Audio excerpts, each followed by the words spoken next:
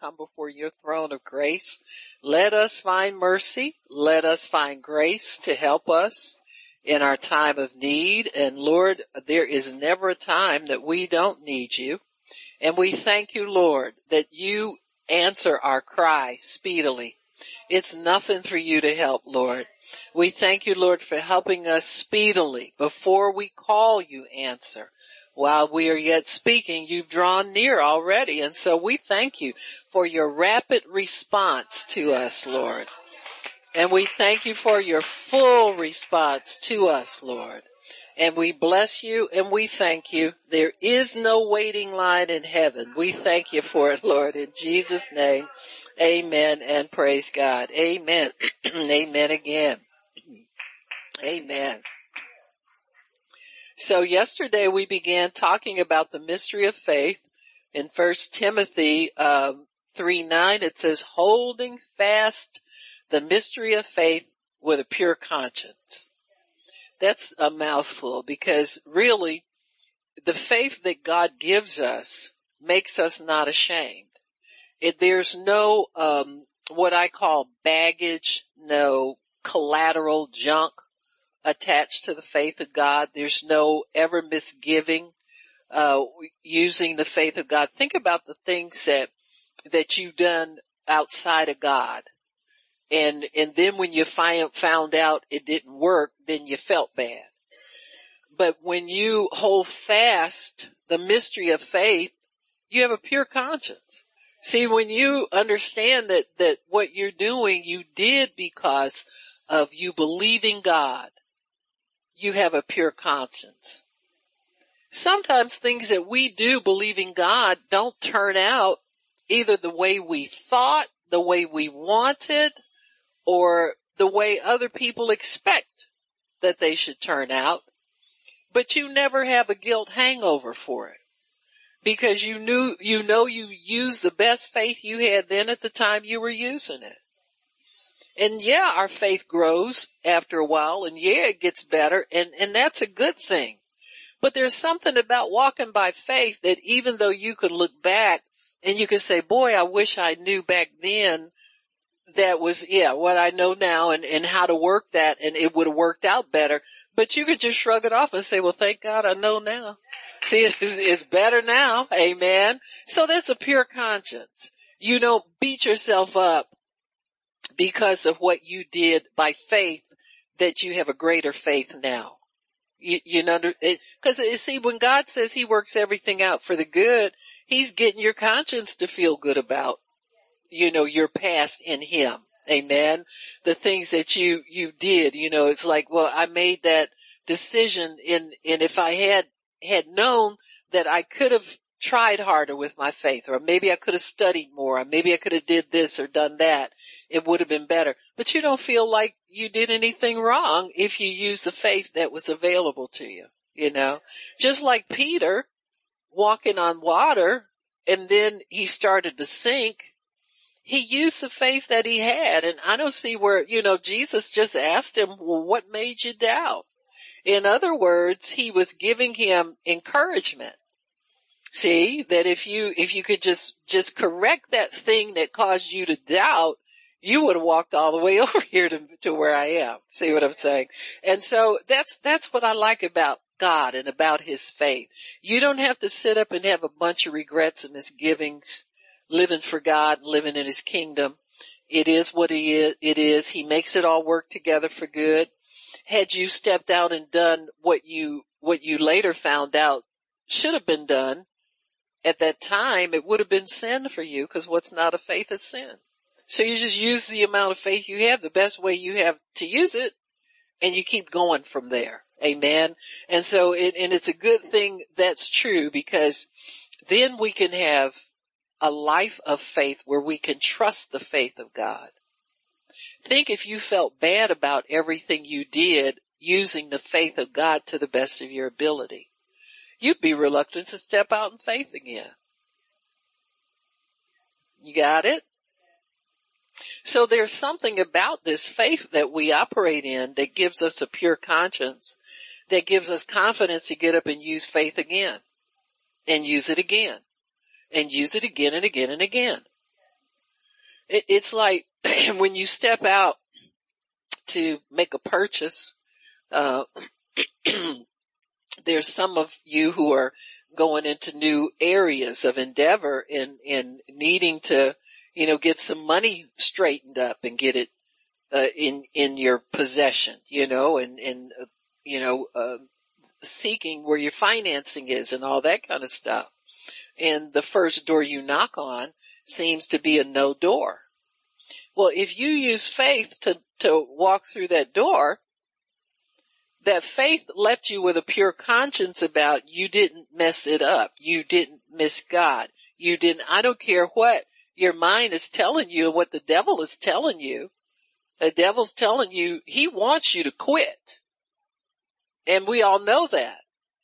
But see, at some point, all of that negative beating yourself up and criticizing yourself and thinking well, maybe I missed God. Maybe he didn't tell me to do this. Maybe this isn't for me. Maybe this, after the dust settles, when that debris clears out the way, you wind up with a pure conscience and you say, no, wait a minute, devil, I'm going to get up and try this again because God told me to do this and my money's out there and I'm going to go get it and I'm going to get it now.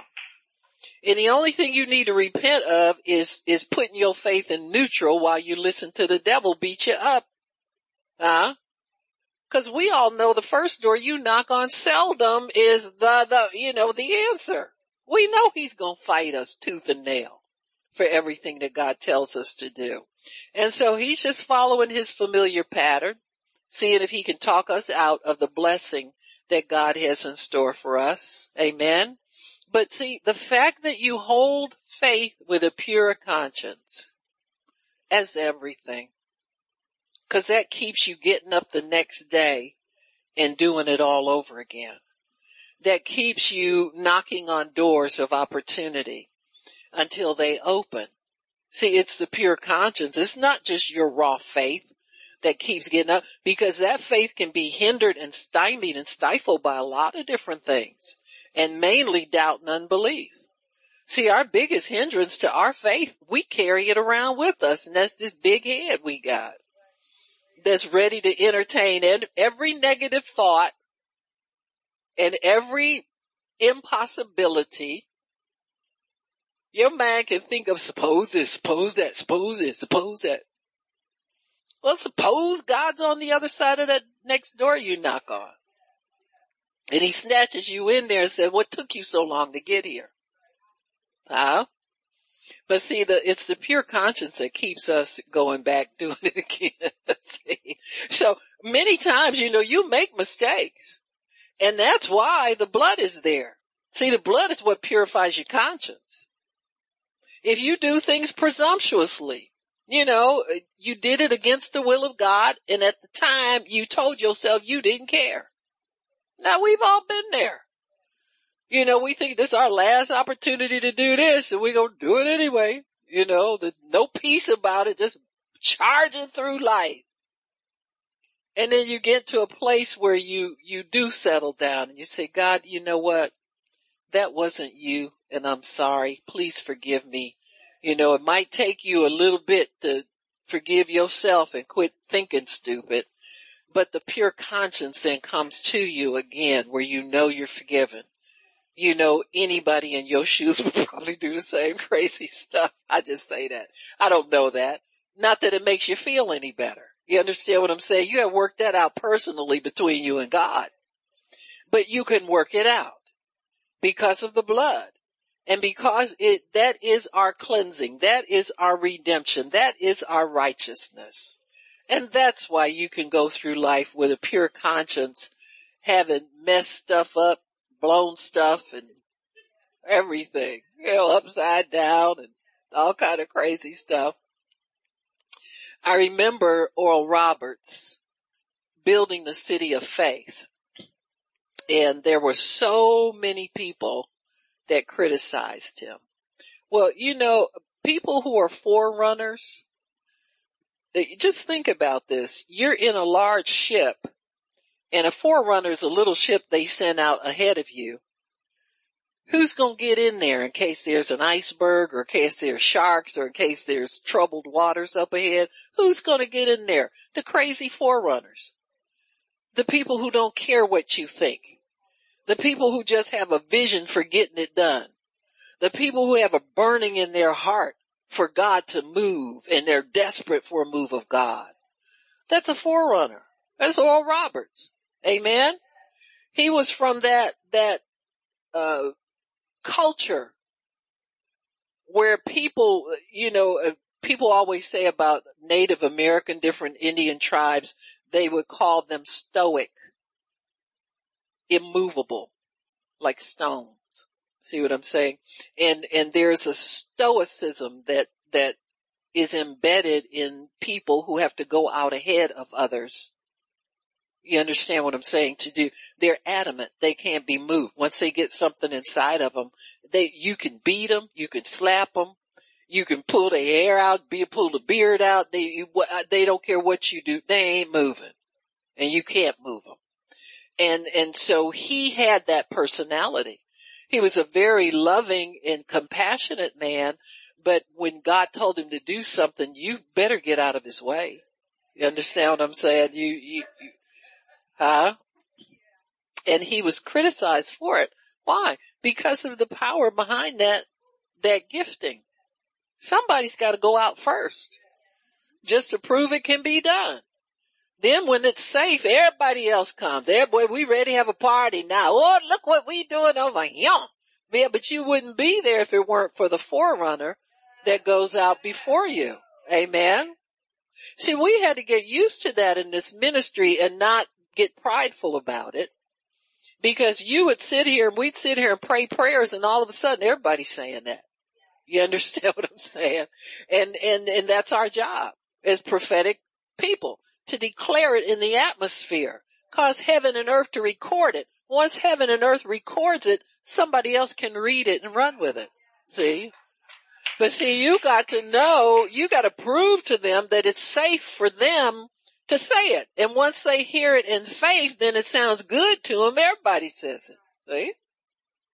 Like when we were first starting this ministry, we were prophetic people, but you didn't tell anybody. You got stoned everywhere you went. You just want to go to church on Sunday to worship, and they ran you out of there. You couldn't even be a part of many congregations. Why? Because of what you carried. Amen. So sometimes you have to learn how to be your own company. See, the company of prophets, they hung together. You ain't see them turning on each other real easy. You understand what I'm saying? It's just like, where do we go? Amen. If you kind of fell out with somebody or needed more space, you just asked the senior prophet to enlarge your place, and he enlarged it, but you didn't go off on your own. You didn't see him doing that. Amen. Would have been suicide. So Brother Oral Roberts started telling people God was a good God. He got persecuted for it. When he built the City of Faith, almost everybody criticized him. Well, you're a healing minister. Why are you building a hospital? Because that's where y'all go.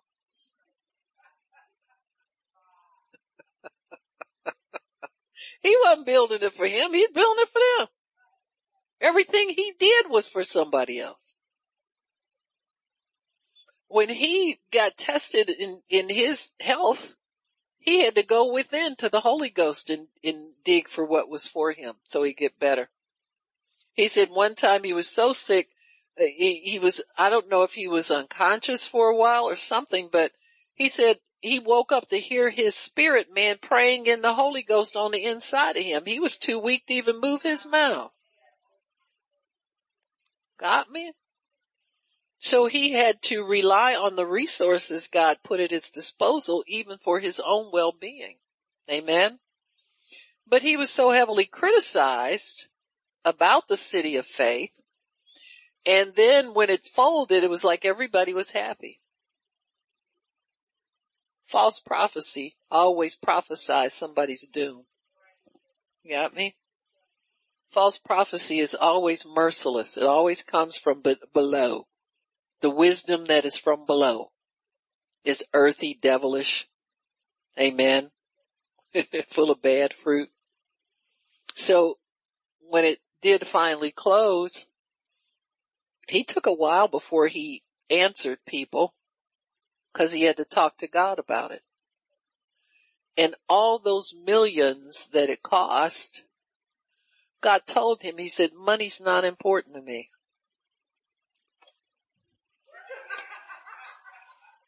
I rebuke thee. That's what he told him. He said, all people are beating you up because they say you wasted all that money. He said, do you know money's not important to me? Okay. I think I'm going to write this down because it's sounding good already. He said, I'm more interested in ideas and concepts and revelations. He said, and I wanted people to get out of condemnation because they had to consult doctors. Because you'll never get your healing if you're condemned, if you let a pill condemn you. Amen. Or you let an EKG or a test or a surgical procedure condemn you. You won't walk in the health God wants you to. And God said, and no, I don't want my people to stop there. I don't want them to be content with natural means. I have supernatural healing for them. He said, but I wanted to demonstrate that it's okay to mix the two, but always stand on my word. Always put my word first, because there will come a time when the natural means won't help them. And so I want them to get out of condemnation about that, but I don't want them dependent on natural means for their health. Always meditate on the word. Always be in process of getting rid of things, natural crutches that we lean on. Amen. Everything. And so that was a revelation to him.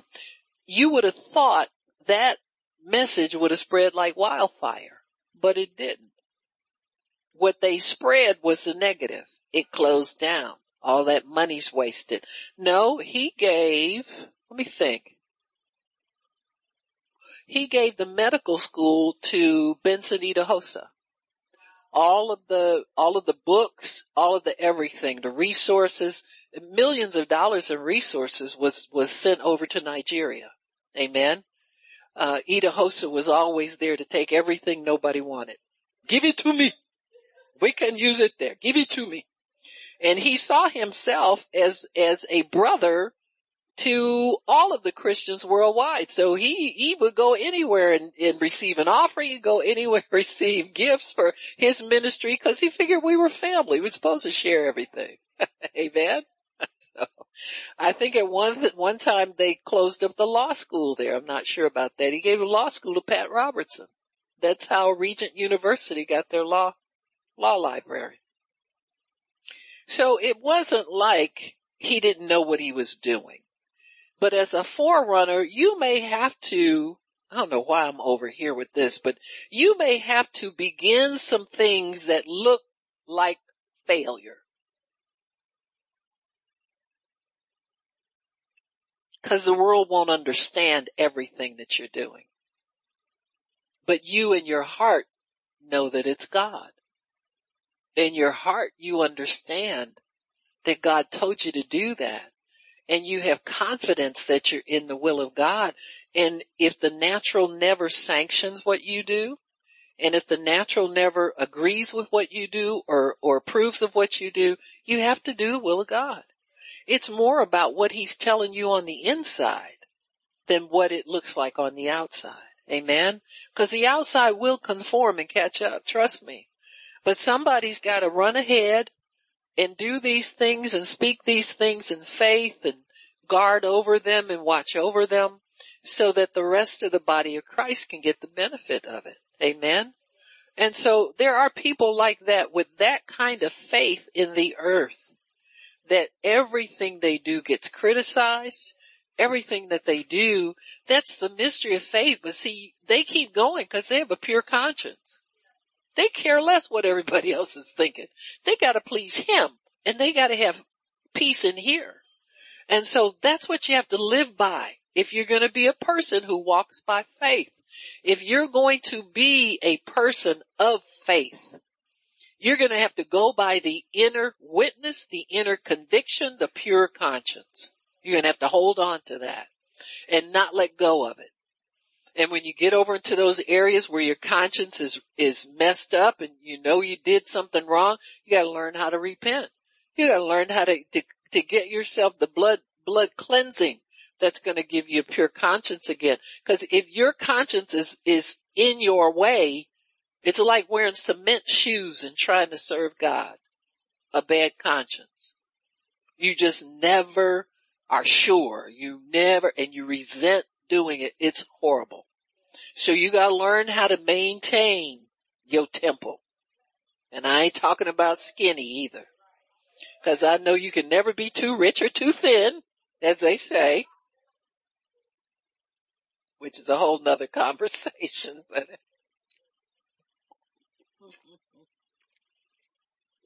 Praise God. So anyway, holding faith in the mystery of faith in a pure conscience. So we're talking about the mystery, talking about the fact that it's a mystery because it works in the unseen realm, but it's perceptible.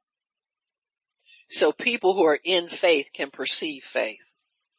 And people who are in the Spirit, when you're in the Spirit, you're in faith.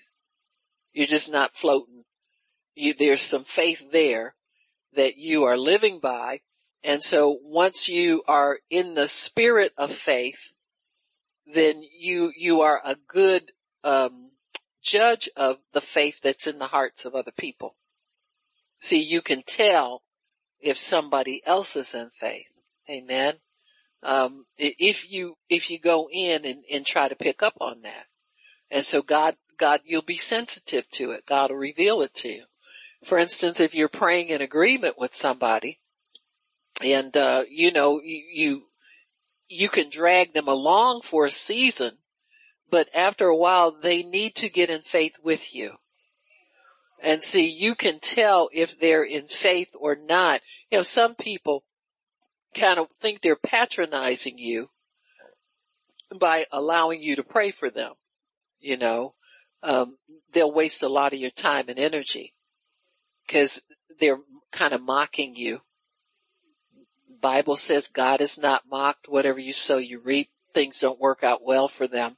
After a while, if you don't have, enough smarts to disconnect, God will disconnect you. You understand what I'm saying? God saying, I ain't in this. So leave this stuff alone. Why you trying so hard to drag? God don't drag people along against their will. Are you kidding me? He don't cotton to mockers. Amen. So anyway, but, the mystery comes because it's governed by invisible laws and it's ruled and it's from an invisible kingdom. So it's not perceived by the natural. At all. And often the natural works in opposition to the spirit of faith, the faith that's in your heart. There'll be times where you're going to be kind of like out on a limb by yourself, believing God, and people thinking you're doing the wrong thing. But you got to do it anyway, because if it's faith, it's right. See, the fact that it's by faith is what makes it right. Amen. And the faith of the Son of God is always right. When you mix your faith with God's word, that's when you know that you know that you know it's coming. It cannot be stopped. It cannot be stopped. Amen. God gives us, He entrusts to us His faith so that we can accomplish great things, so we can live a joyful life. Accomplishers are people, they're happy people. They're joyful people. Be careful extinguishing your joy.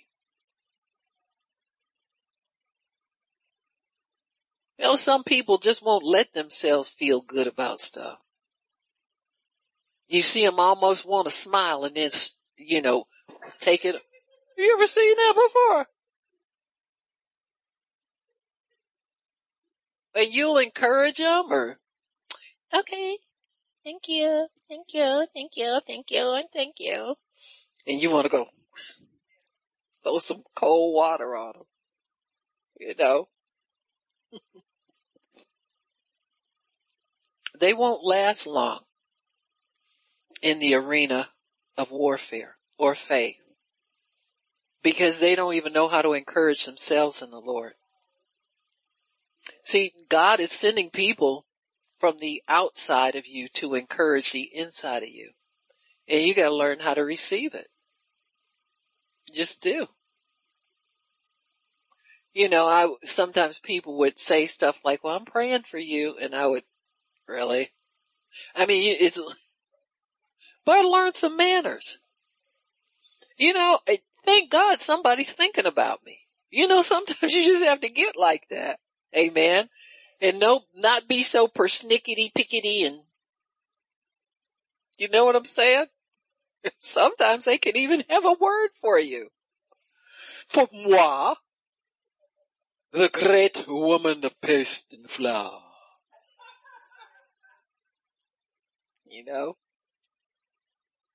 They don't have to be thinking about you. Amen. And then some of them are, witchy with it, just a bad spirit about them, but you have to be gracious even with people with a bad spirit sometimes. You know what I'm saying? And so, yeah, you do, the grace is there to not offend and not get in strife and all that kind of stuff. So anyway, so the pure conscience, that's, you want to live like that. Ooh, that's a good way to live. That's worth everything right there. Where you can go through your day not feeling bad about anything, even when you know you've done wrong.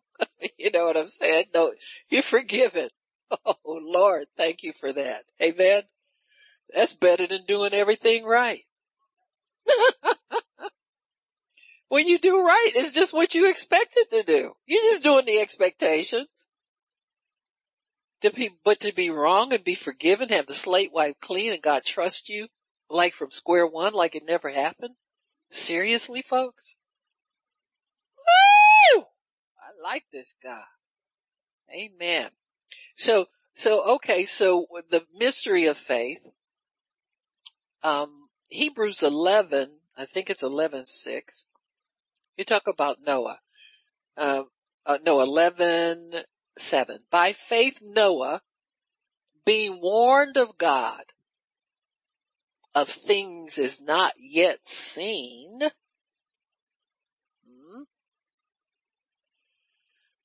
he was moved with fear, prepared an ark to the saving of his house, by which he condemned or passed judgment on the whole world.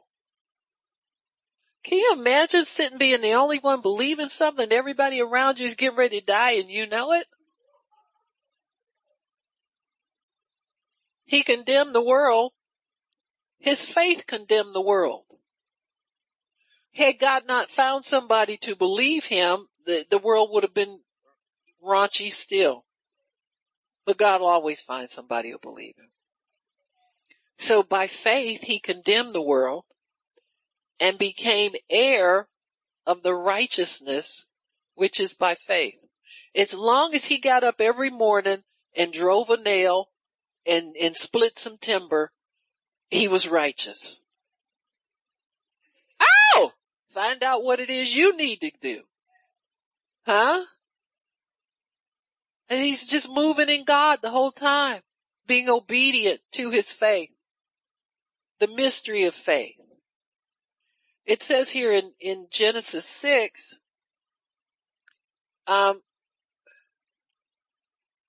verse 12, God looked upon the earth and behold, it was corrupt. All the flesh had corrupted his way upon the earth. And God said this to Noah, the end of all flesh is come before me. In other words, I'm getting ready to kill everybody, Noah. For the earth is filled with violence through them, and behold, I will destroy them with the earth. So make you an ark of gopher wood. Rooms you shall make in the ark, and pitch it within and without with pitch. Remember we said before, one of our definitions of reconciliation is to be covered with pitch. So Noah must have found favor with God some kind of way, and God's reconciled. This is God working in Christ, pre-incarnate Christ, to redeem these people, because he was slain before the foundation of the earth. So from that, God has permission to offer righteousness to certain people. Amazing. And this is the fashion which you shall make of it. The length of it shall be, yada, yada, yada, and the window, and give him in all these details.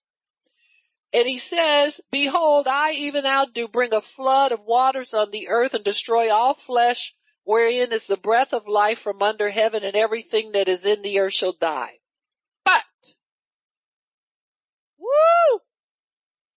with you, I will establish my covenant. So I'm killing everybody but you.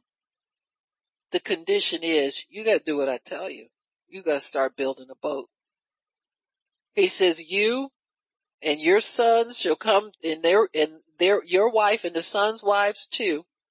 Every living thing of all flesh, two of every sort, shall come to the ark to keep them alive, male and female, fowls of their kind. I think he took 7s and 7s from the pure animals. More animals there were on the ark than people. But see, Noah, because of his righteousness, was able to keep everything in order.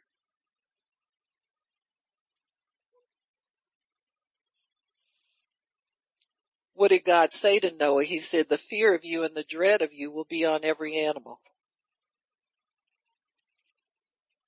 Yes, let me see where that is. I'm getting ahead of myself.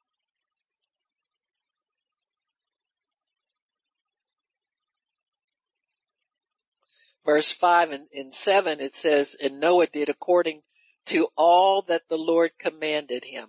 Every single thing. Amen. And he was 600 years old when the flood waters were upon the earth. Thank you, Jesus. Oh, is it 9:2? Okay. Sorry about that. So this was after the flood, and it still held, his authority still held. In Genesis 9, you said 10, Shannon? Like I said, 9:2. God blessed Noah and his sons and said to them, be fruitful, multiply. This is after the floods ended. They got out on dry land. The fear of you and the dread of you shall be upon every beast of the earth and every fowl of the air and all that moves upon the earth. Now, how do we get to the place where we're scared of pets? Scared of, you understand what I'm saying? We don't operate in righteousness. See, God said this to Noah as a righteous man. Amen? And so that's still possible to us in righteousness. There are some people that get mastery over it in unrighteousness. Huh? Siegfried and Roy. Huh? There are some people that get into that zone of curiosity about our relationship to animals. And they're able, just like the dog whisperer. He said he rehabilitates people because the dogs are fine. They just acting up because the people need rehab. Huh? It's true. So there are people who tap into that ability and that knowledge. And many of them are unrighteous. It is a God gift, but many of them are unrighteous people. But just shows you the gift of God and the mercy of God to make that word real. He can't deny himself. See? And so God said it, so it's got to be true on some level somewhere. More true if you operate in righteousness. Amen. Okay, so Noah, his faith had the ability to condemn the world. I say that to you to encourage you in using your faith. Because if one man could do that by believing God and getting up every day and going at the work God gave him to do, think what we can do. We can influence the whole world. There's no such thing. See, we got to get out of complaint mode and get out of the natural realm so much and get over into the supernatural of God, holding fast and holding forth the mystery of faith with a good conscience. Amen. And say, God has told me to pray this and God has told me to do this. And I know we will be successful. Amen. Amen. I know God had us pray to bankrupt these drug cartels. And I was sitting watching, oh yeah, my bad people. You know how I watch bad people. Trying to think which bad people show this was. But they were showing I know what it was. They were showing some U.S. Marshals. And really what they do is activate warrants, what do you call it? Serve warrants and also carry them out. So if they have somebody they're looking for to arrest them, they can go anywhere. They check in with local law enforcement and say, I'm in your city. We're here to get so and so and such. Do we have your permission? Very few of them argue with them. Listen, if you're a cop and you're sitting in your patrol car and there's a illegal that's murdered 16 people in your city, you say, hey, yeah, come get them. What do you need from me? Huh? I'll hold your purse. I'll hold your whatever till you get it done. And so they get good cooperation. And one of the marshals, they had, found a tunnel somewhere between Mexico and the United States, and their drugs, where the drugs were being stashed and the money was being stashed there. And when they got there, there was nobody there. The drugs had a street value of something like $30 million. And the money they confiscated was over $100,000. And they were still counting. So I looked at our prayer and it said $100,000 a day. We were making the devil let go. I said, let's make it 1 million. They've reached 100,000 already. Now they were just one operation. How many more operations do they have all across this country that are pulling in money and we have no idea how much? So I told God, I said, good, we'll increase our faith. We want $100 million a day now. So if you're going to bankrupt something, bankrupt it. Amen. And quit playing around. And so, see, this is how faith operates. We don't sit around and have a anniversary party every year because, we did some prayers. You keep working at it. Amen. If that goal has been met already, you set your goal higher because there's more out there. Amen. Just like with children who are being trafficked across. I mean, the fact that all these children have coming across our border now is a real stomach turner because those children are not coming because parents are so scared of letting them stay where they are. They've already been bought by somebody.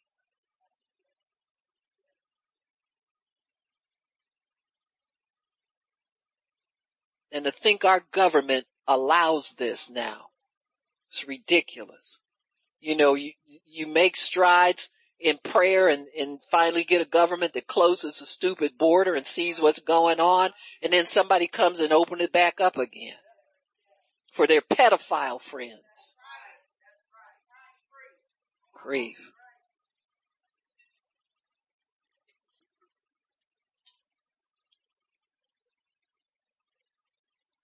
This is why you use your faith.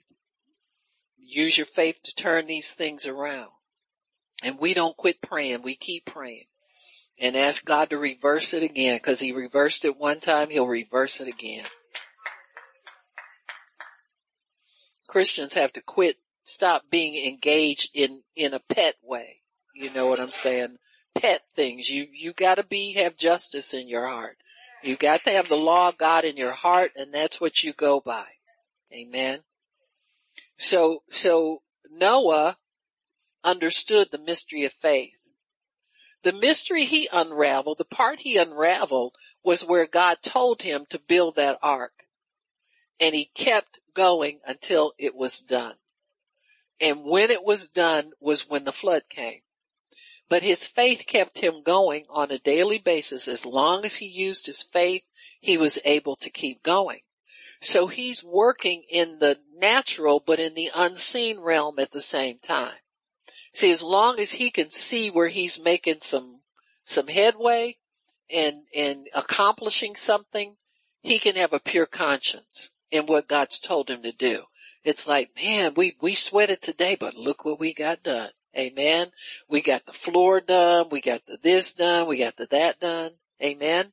And so Noah was able to hold the mystery of faith within him. See, people on the outside, see, when you're dealing in natural faith, natural believing, you don't believe until you see it. Or in the case of the people who were getting ready to be drowned, they start feeling it. Huh? Raindrops keep falling on my head. Just like the guy whose feet are too big for his bed. Nothing seems to fit. Okay? So that's when they got faith. Well, see, it's too late then. Natural faith is always too late. Whenever you're waiting to see something to believe God, you're too late. Thomas's faith was not commended by Jesus. Abraham's faith is what gets the commendation.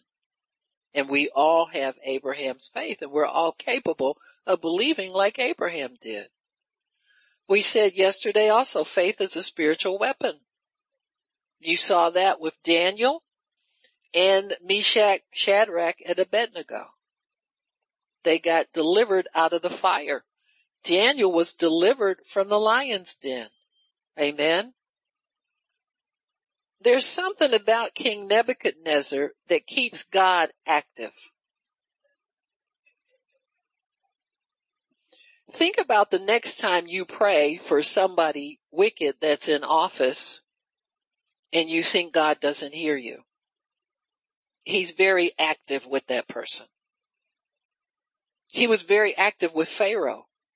Every single day, Moses went back to Pharaoh with some newfangled something he was doing. Amen. And Pharaoh kept hardening himself.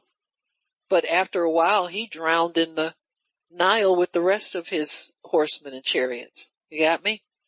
So God is active in the unseen realm. That's what you got to believe about your faith and your prayers. You got to believe God is moving on these people who seem to be immovable. Everybody who's married ought to think about a husband or a wife when I say that. Because there's always something we want them to do and we think they're never going to do it and God doesn't hear our prayers. I remember one time the Lord told me, I asked him about something about my husband and I said, could you tell him? He said, I tell him everything you tell me to tell him. I said, oh, okay.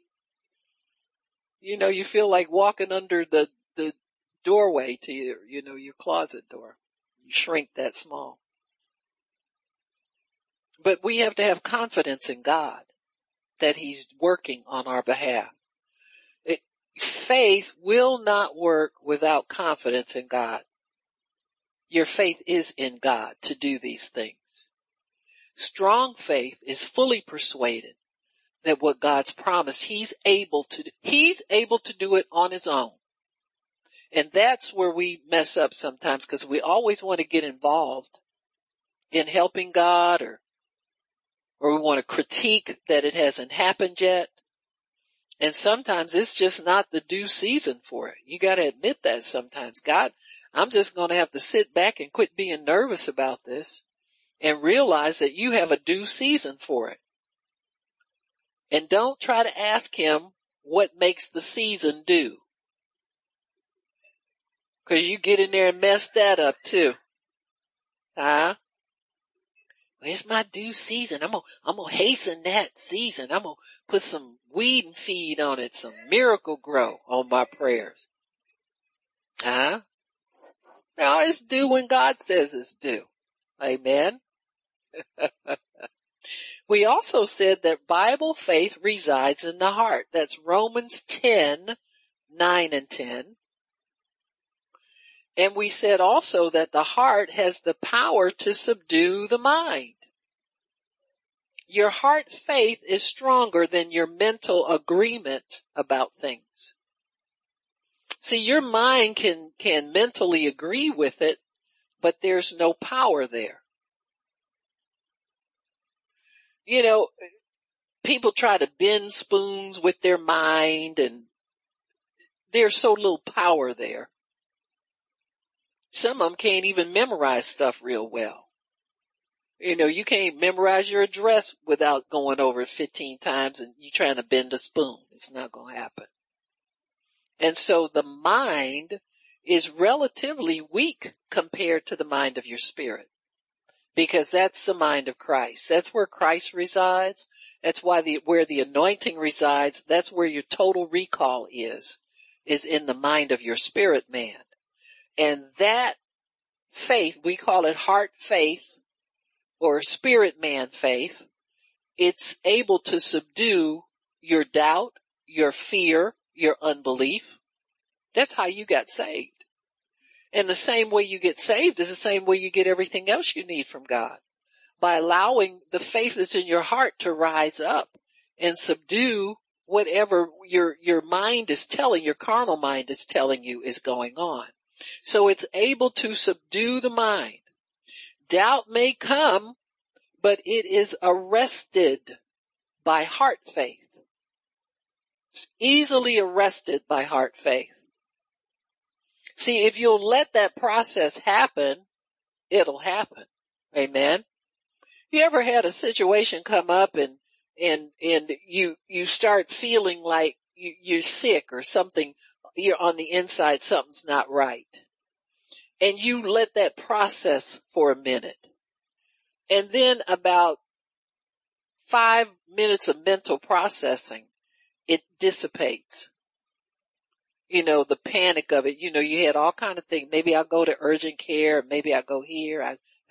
And then all of a sudden, well, see, what happened is your heart faith subdued your mental doubts and fears. Just did it automatically. You ever have something come up and you don't see how it's going to get done. You don't have the resources. You don't have the strength. You don't have, it's like a mountain. And then you just let it go. And the thought comes to you, we'll get it done. I can do everything. God is going to help me. He'll tell me. I'm just going to let God have this. And then I'll have my answer. You get that peace and you get that reassurance. Well, see, your heart faith has subdued your mental panic, your mental, I don't know what to do, your mental, this isn't going to work out, your mental, whatever it is that came to you mentally, even though it wrestled for a little bit, your heart faith subdued it. Because see, you got enough experience with God now to know that that bill will get paid. Amen. That your child will get another job. They're not going to be set out on the street. You understand what I'm saying? All that kind of stuff. Their lifestyle will be maintained. Amen. Because your heart faith tells you that. Now, if you didn't have heart faith, if you didn't have faith in God, you'd be out there trying to bring somebody's number to get a loan or something like that, or tell them to come over and help you or anything like that. But heart faith will subdue mental fears, mental, it's strong like that. If you let that process happen and you finally hold on to that faith, amen, with a pure conscience, you'll know that God's going to send you help to do something. He's going to take care of that. I was looking at, the fact that I mean, this word I hid in my heart many years ago. This is when my husband was alive. For some reason, I was aware that God had a special relationship with widows and orphans. Like he goes beyond to help them. And so when my husband died, the faith was already working, but I still was a wreck a lot of times. You're just nervous. This was new, all of the above. But recently it's been quickened to me in a greater fashion, a greater way. The fact that this house that I have, I bought it because God told me to buy it. So that assurance that it was the right thing to do. See, you'll mess yourself up by going back and digging up your old faith and examining it and saying it was wrong or something was wrong with it. See, that never does you any good. So you have to hold on to, okay, this was God. He did tell me to do this. So, it's not like I made a mistake. If you had, you can get forgiven. You understand what I'm saying? So there's no condemnation here. Don't let the devil condemn you about things like that. But as I was looking at it, it all of a sudden got very big to me. I mean, bigger than it's been, if you know what I mean. So when you're there by yourself and there's work to be done and I've got to move, I want to move, throwing money away, trying to keep this big thing going. It's too big for me. That decision's been made. But there were some things they're on the property that are projects that could, get deep pocket projects if I'm not careful. The barn was one of them, and I just told the Lord, I said, well, what am I going to do? And so I was talking to Howard about it, and he said, between me and the boys, I think we can get this done. I said, cool. Off the list. I did not argue. Well, Daniel was the only one that was free to come over. He did like 3/4 of that barn by himself in 2 days. I thought, we have tapped into the supernatural of something, So I felt a little bad. I said, Daniel, I gotta get you some dinner. Hold on, I'll take it in a flip. I know you gotta get out of here. I had fish sticks, shrimp, and French fries in my freezer. And he said, I got fish and chips. I said, I got fish and chips. Yeah, that's what I'm talking about right there. Fish and chips. And shrimp. And scrimps. So this is working, God. This is working. And then I had an area in my front yard that was just a hot mess from day one. I had wanted to have a little island out there. I said, I'll put a nice tree out there and, have some river rocks and a wall. Well, it was like Jericho, that wall was, because it just never stayed up. So now that I gotta move, we gotta finally do something. Everything I planted out there died. And I kept asking Cece, I said, did you put something on the, chemical, when you live with Chemical Ali, if something dies suddenly, you go to the undertaker. I said, Tony, did you, no, we just put some good fertilizer out there. I said, there it is. Well, nothing ever lived out there from that point on. And so this has to be dug up. I got rocks. I got tarp. I got everything out there. So at the end of last, fall, some workmen were working on a pipe that went from my property across to another property on the other side of the street. And it took them 2 days, and it was cold and it was wet and it was muddy.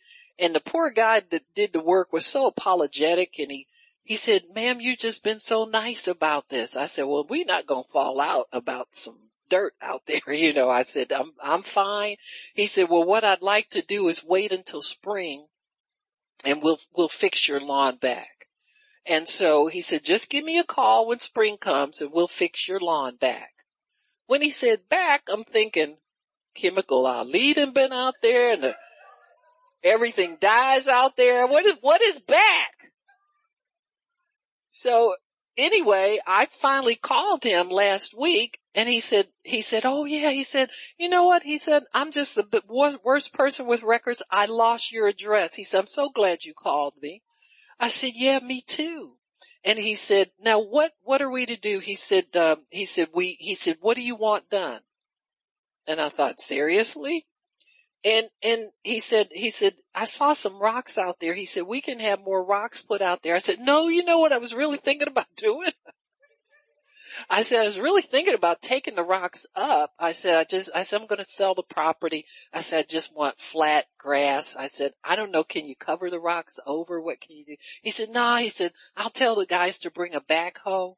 We'll dig all that up and we'll flatten it out for you. He said, we'll plant grass and put straw over it. He said, you'll have grass growing all across the front of your lawn.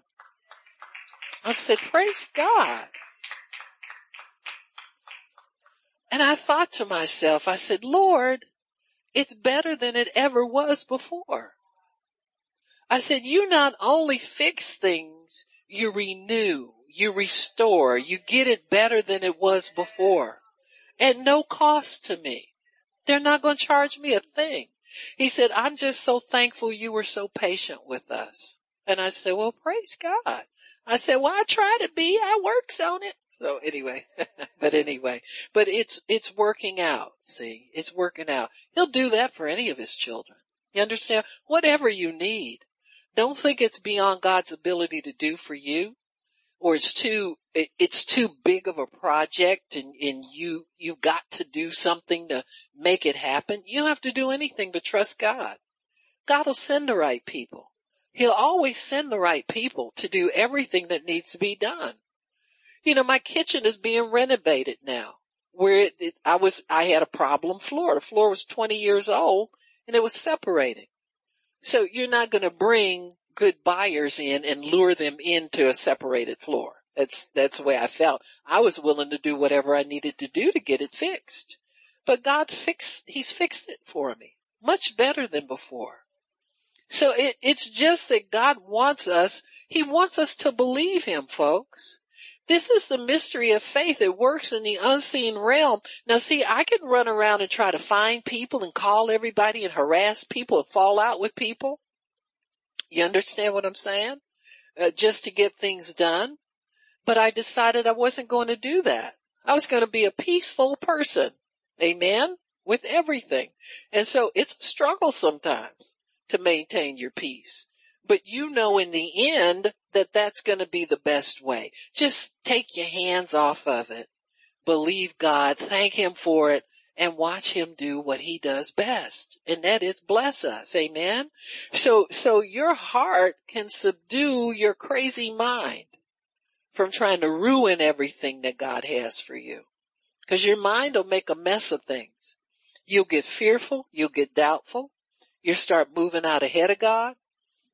Or you won't recognize God when He tells you to move and you'll resist Him. And you won't be in time with God. So you have to understand what you're capable of, what your spirit man really is capable of. Amen. Doubt may come, but you've got to let your faith arrest it. And your faith may tell you things that are kind of strange to you or foreign or sounds too good to be true. You got to learn to not argue with that voice.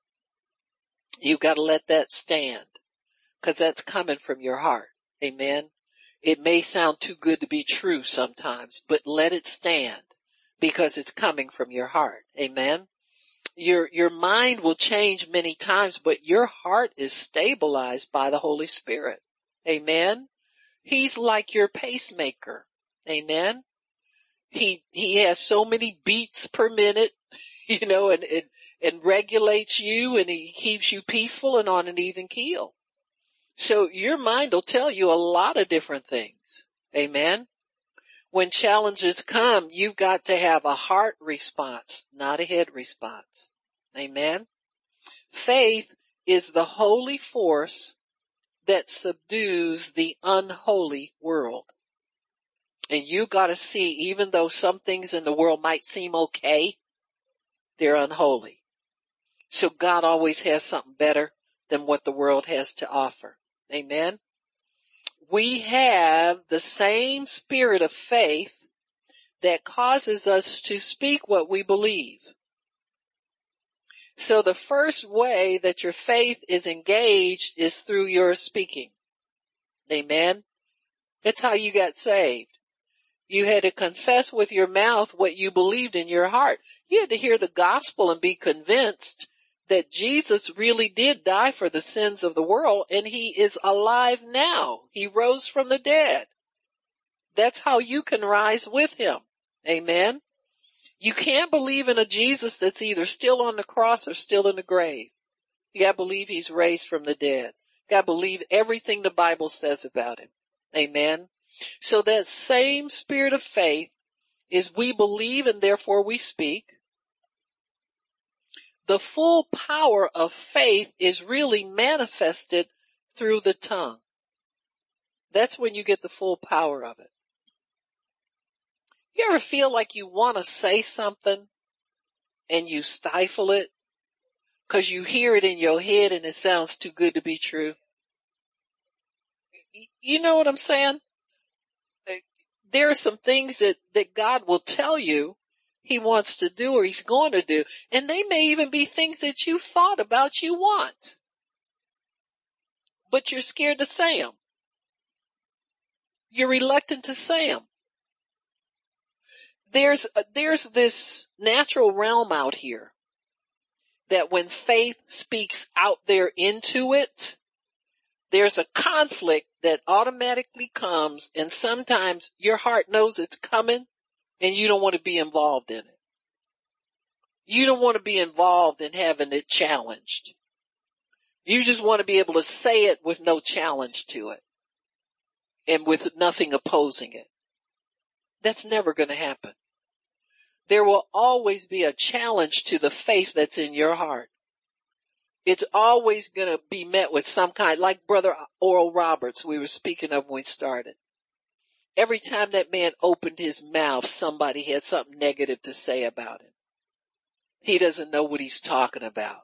When he had that conversation with God and God told him to raise the money and get the projects done or he's going to take him home. Well, when he said that, people really flipped out.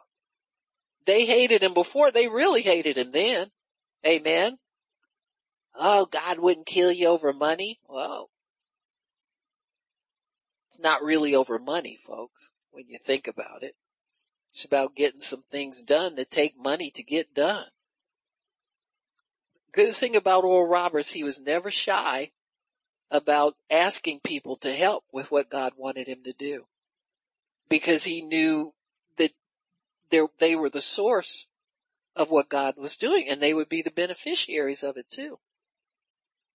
Look at all that has been accomplished was accomplished with his ministry. When he wasn't having active healing crusades, look at all that was done with his healing crusades. Then he went and built a whole part of Tulsa. The part that he built put everybody else to shame. You know, Brother Hagin built a nice Bible school, but it don't compare to ORU. Everybody else kind of rode on his coattails, to be honest with you. But there's always going to be this almost embarrassment to confess what's in your heart that God wants you to have. You know what I'm saying? It's like you know it's going to meet some opposition and you want to keep it to yourself. I'm going to say that. Don't let me say that, Lord.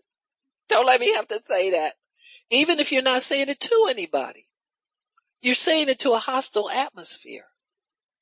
In that atmosphere, the first thing the atmosphere wants to do is shame you into not saying it. Shame you out of your confession. Like when you say you're healed and you're limping, or you're healed and you're on oxygen, or you're healed and you've got something else to support your life. You want to not say it because there's an echo there somewhere that tells you that ain't true. Why would you say that? Huh? You're lying to yourself. That's make believe. You're not healed. What about so and so and such and such? And so we have to let faith, we have to realize that once you get it, you believe, you've got to speak what you believe. You can't not speak what you believe, because that's how it's going to come to pass. That full force of it is going to come to pass based on what we say. The saying is very important, folks. And you've got to say it all the time. You can't say it in your prayer closet and say something different when you get out around people, or cease saying it when you're around people.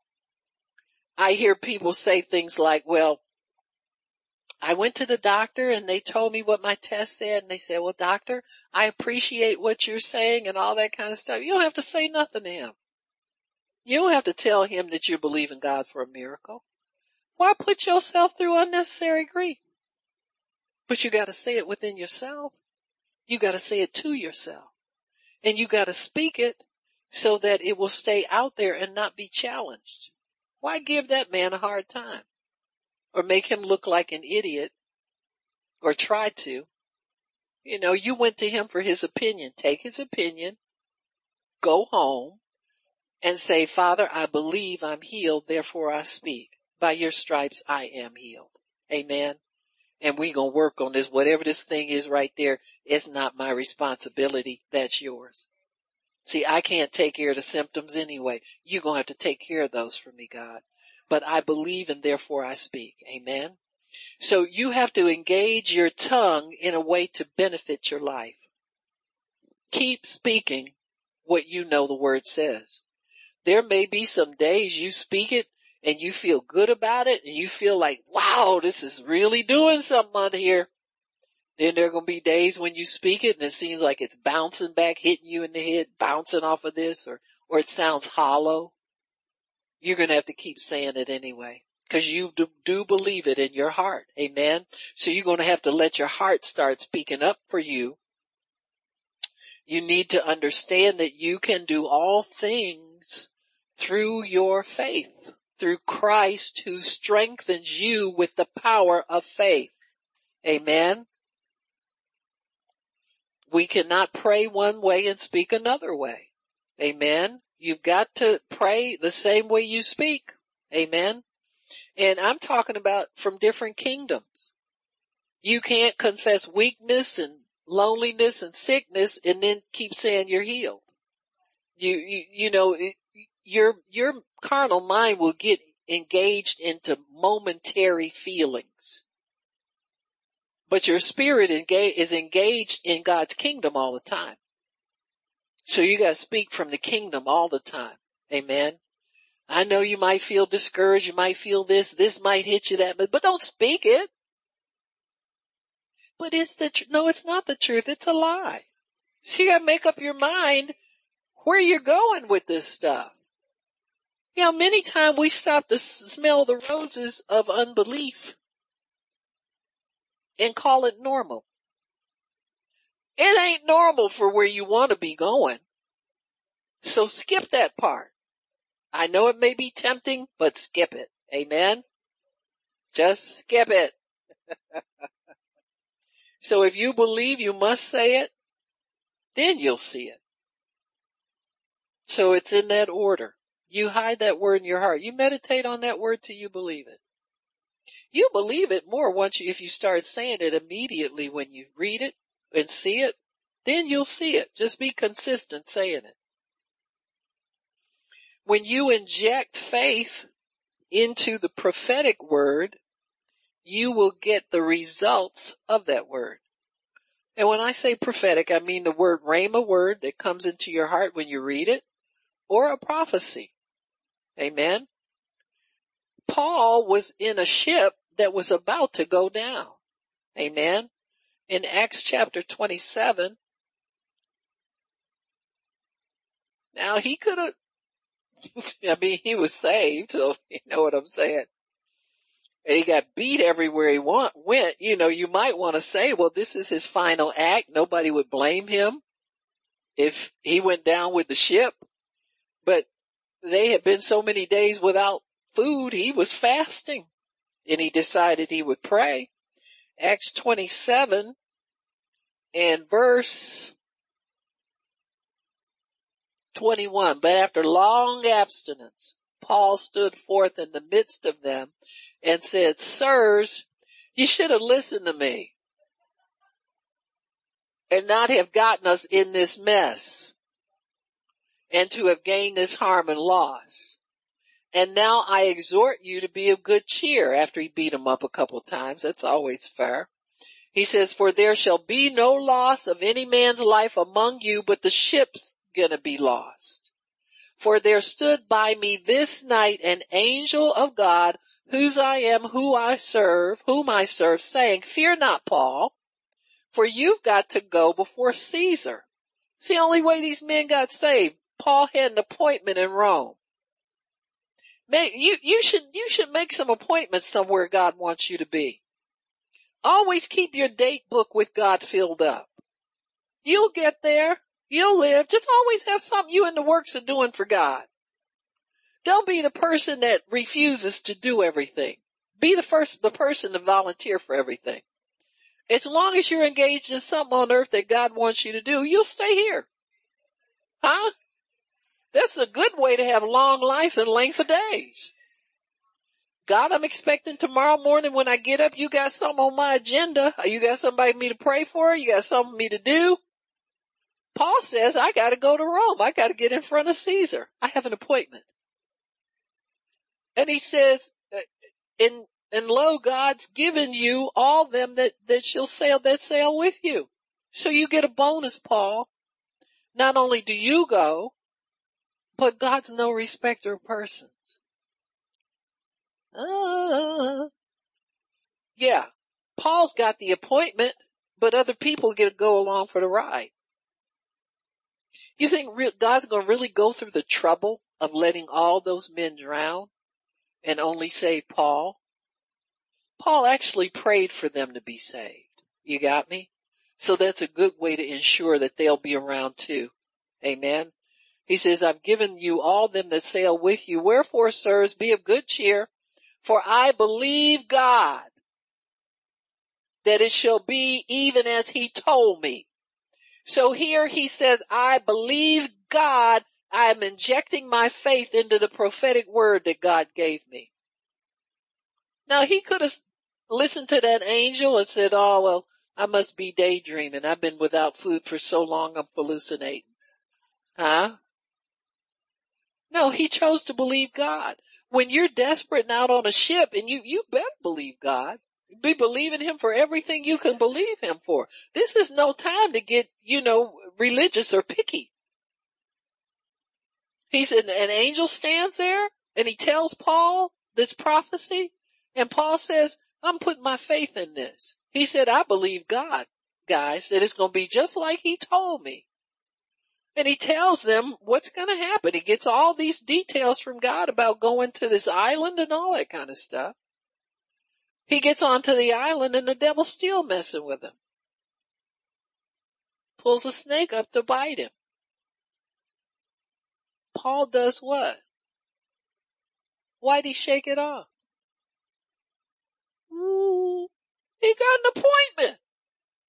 The appointment has not been canceled because of snake bite. When he said, I believe God, he meant that. And to be honest with you, when you see part of it come to pass, you know the rest is coming.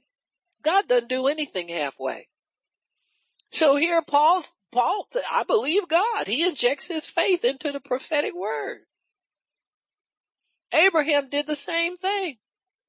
God said, I'm calling those things that be not as though they are, Abraham. I advise you to get on board with me. Amen. So Abraham had to learn a new way of thinking and speaking. He said, I have made you this. So Abraham had to believe just like that he was a made man. Amen. God had made him. Amen. You need to expect to see the word fulfilled. Expectation does everything. You can expect, you don't have to be doubtful in the doldrums and trying to act like, I just don't believe everything come to my ears. No, this ain't everything come to your ears. This is God's word. You think you being somebody great by passing up on a promise of God? Come on now. You have to jealously guard your expectation. Don't let people talk you out of it.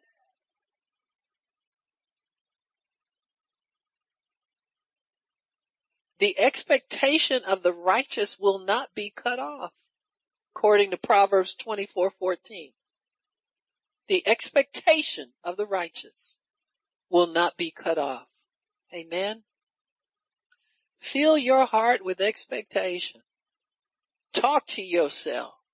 Encourage yourself. Sing about it. Make up a song about what God's going to do for you. Keep expecting what God has. Thank you, Father, that I'm healed. Talk to your pills. Prophesy to the pills and say, pretty soon I won't be taking you no more. You're going to be history, brother. Amen. I'm not in love with you. You might as well divorce me because we ain't going down this road much further. Amen. Because as soon as God manifests the whole thing, you history. Amen. Rebuke doubt and make it move. Your faith will challenge doubt and cause unbelief to flee. Amen. Your faith will always challenge doubt. Let it challenge doubt. Don't let doubt have the last word, folks. Always, like I say, at the end of the day, I don't care if you were a naughty girl or boy and doubted all day long. At the end of the day, you say, God, please forgive me. I should have changed my mind early in the day. I would have had a happier day, but I'm expecting you to do this. I'm hanging on to your word. Amen. And make up your mind to doubt no more. Faith feels better than doubt anyway. It just feels better to be in. Don't you feel light and lighthearted and energetic and free and all of that? Righteousness always makes a cheerful countenance. Amen? Amen. Why don't we stop? Well, Father, we thank you for the ability to have faith, for the spirit of faith that resides in our hearts. Father, the faith that does everything. It moves mountains. It causes us to be righteous. It causes us to believe you for miraculous things, Father. Not just everyday things. There's nothing wrong with believing you for the everyday, but our faith also can believe you for the extraordinary. And Father, there are some extraordinary things we need to believe you for. We know that. And so, Father, we thank you for the faith that moves mountains, the faith that passes belief sometimes, the faith that is able to cause us to rise up in triumph in all things. So we honor you and we love you.